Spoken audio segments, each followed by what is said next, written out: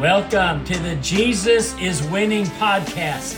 I'm Mark Baxter and I'm your host.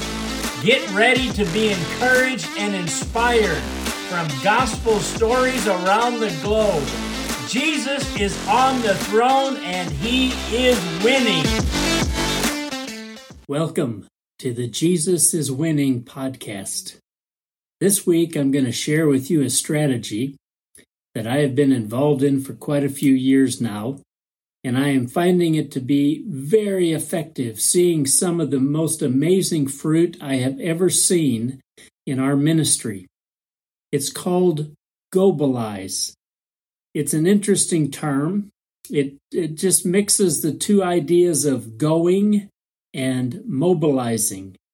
We understand what going means. It's just changing location. To mobilize, that is when we assist, we help, we encourage, we equip people to move, to go, to do whatever it is that God has called them to do. And so by Gobalize, what I mean as I use this word, if it's even actually a real word, but as I use this term, what I'm talking about is going to areas in the world and mobilizing the local believers to go to people nearby who have not yet heard the gospel. One of the best examples that I can share with you on this strategy happened to me, it's been about 2 years ago. I had the privilege of going to Ghana. What had happened is we had a person come and do one of our missionary training schools here in Jacksonville. And while he was here, he learned the principles of disciple-making movements. And for his outreach, he went to Ghana. That's where he was originally from.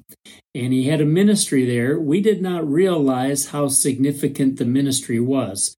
But he had a ministry there, and he went back and did his outreach. And then he called me at the end of that time and asked me if I would come and share the principles of disciple-making movements with his staff.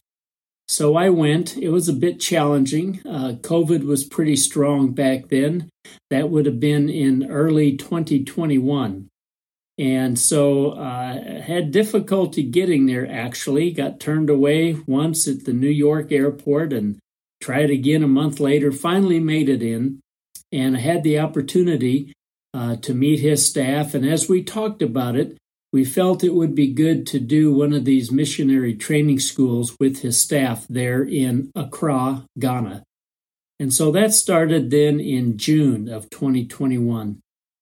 We that first week of the school, I was involved in the teaching, taught on some on the character of God, and then also on some simple principles of making disciples who make disciples who make disciples. So I came back to Jacksonville after a couple weeks here. I went back to Ghana. I was actually leading the school, so I spent quite a bit of time there during those few months of lecture. And I went back, and so the school had only been going at that point about 3 weeks. And I talked to one of the students during a break, and I asked him, I said, hey, Isaac, how's it been going? And he told me, well, so far, we've only been able to start about 8 new churches. And I stopped him and I said, what did you just say? And he said, well, in the first few weeks, we've only been able to start about 8 new churches. Well, I thought that was actually pretty amazing. And so he shared with me, they even had a name for each of these small house churches that they had started. I said, how did you do that? And he said, well, we just did what you taught us during that first week. They were going out every afternoon, doing prayer walks in the community, asking God to lead them to a person of peace. Once they found that person who had received them as the messenger, they had received the message, the gospel, and then they had also received the mission, which is to make disciples who make disciples. So they had already started 8 of these house fellowships. It was amazing. Well, by the end of that lecture phase, they had started over 20 of these house fellowships. Unbelievable. And then they went from Accra, which is, it would be considered a Christian area. On their outreach, they went up north into northern Ghana, and some went over to northern Nigeria. They continued to do that very simple strategy: prayer walking, asking God to lead them to a person of peace, sharing the gospel, seeing people get saved, starting house fellowships. It was really amazing. What I realized during that time is one of the reasons why I saw such incredible fruit, because prior to them, I had probably been leading training schools like that for 26 or 27 years. But I had never seen such fruit. What hit me is this: I can train people in America to go overseas, which is appropriate and right, and they then have to cross quite a few cultural barriers often, which they're able to do, but it's still challenging, much more challenging than it is for a person from Ghana to go to northern Ghana. Now, there are some cultural barriers they still have to cross, especially from the Christian worldview to an Islamic worldview, but still not as significant as the cultural barriers that would be impacting a person from America.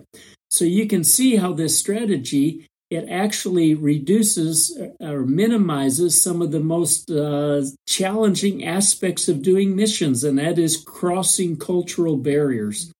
So this has continued now in Ghana. I went back and did a second school, and that school now, it's up to over 37 house fellowships, and especially in the north. In the northern Ghana, in the Islamic areas, they are seeing so many people come to the Lord, and they are seeing people who are understanding from the very beginning of their Christian life that they have a responsibility to make disciples. So I am seeing Jesus winning in amazing ways in Ghana. Also, as I began to experience this, I wanted to be able to see it spread to more places. And so I was able to go to the Central African Republic and do a training there. Just this last summer, some brothers and I, we went to Thailand. We were able to do some training in Thailand on disciple-making movements.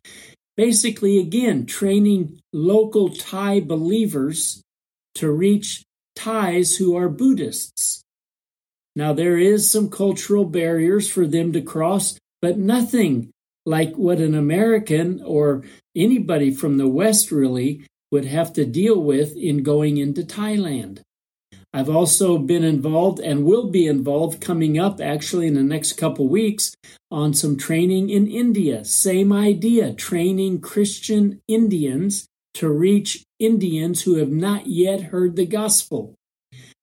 Just a couple months ago, was able to take a small team into Tunisia, which is predominantly a Muslim country, do the training, encouraging the few Tunisian believers to reach Tunisians who are Muslims, many of whom have never heard the gospel.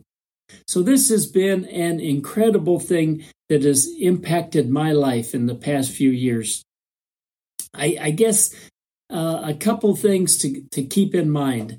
First of all, it's very important that we understand that there are less cultural barriers for the believers in an area that they have to deal with when they are going to people nearby than it is for others from a long distance, from a far away place.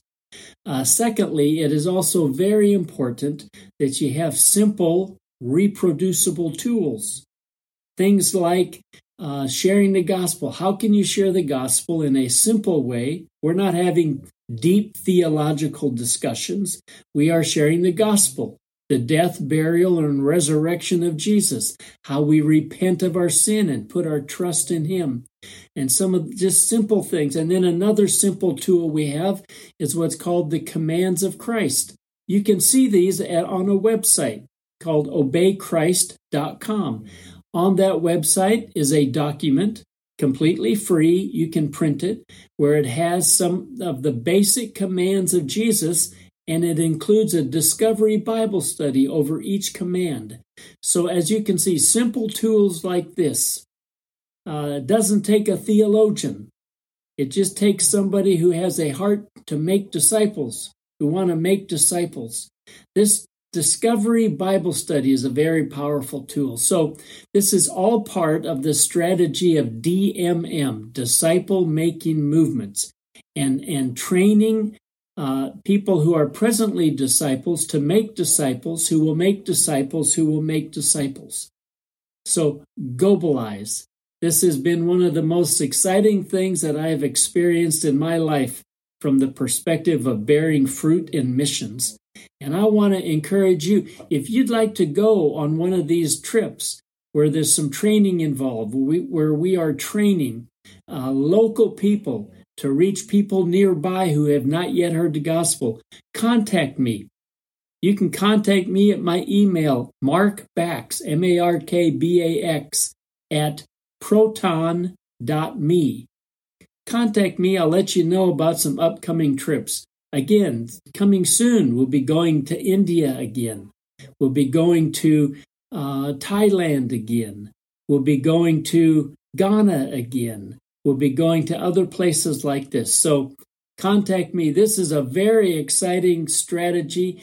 I know that Jesus is winning all over the world because I have seen people who are disciples who are now making disciples who are making disciples. And what happens is there's multiplication. Their disciples are multiplying. That's where it gets really exciting. That's where we see that Jesus is winning in extraordinary ways. So I just want to encourage you. Pray for those that are involved in disciple-making movements. Pray for those who are going and mobilizing. In fact, I want to do that now as we finish this podcast up. Would you join me in praying? Well, Lord, I thank you. Thank you that you first of all saved us, that we can follow after you, and you have called us to go and make disciples. I thank you, Lord, for leading me in this strategy of Gobalizing, of going to mobilize, where we can see disciples who make disciples who make disciples. We're asking you, Jesus, for many, many, many movements of disciple making to happen around the world, and especially in those places where they've never heard the gospel. Yes, Lord, would you do that in places like Africa, Northern Africa especially, in places like Thailand, in places like Indonesia, in places like India, Lord, where there are so many unreached people. So we're asking you, Lord, to bless those who are actively engaged in Gobalizing and making disciples who make disciples. Thank you, Lord, for the privilege of partnering with you in what you're doing. You are awesome, and we worship and we praise you, and we are so grateful that Jesus is winning.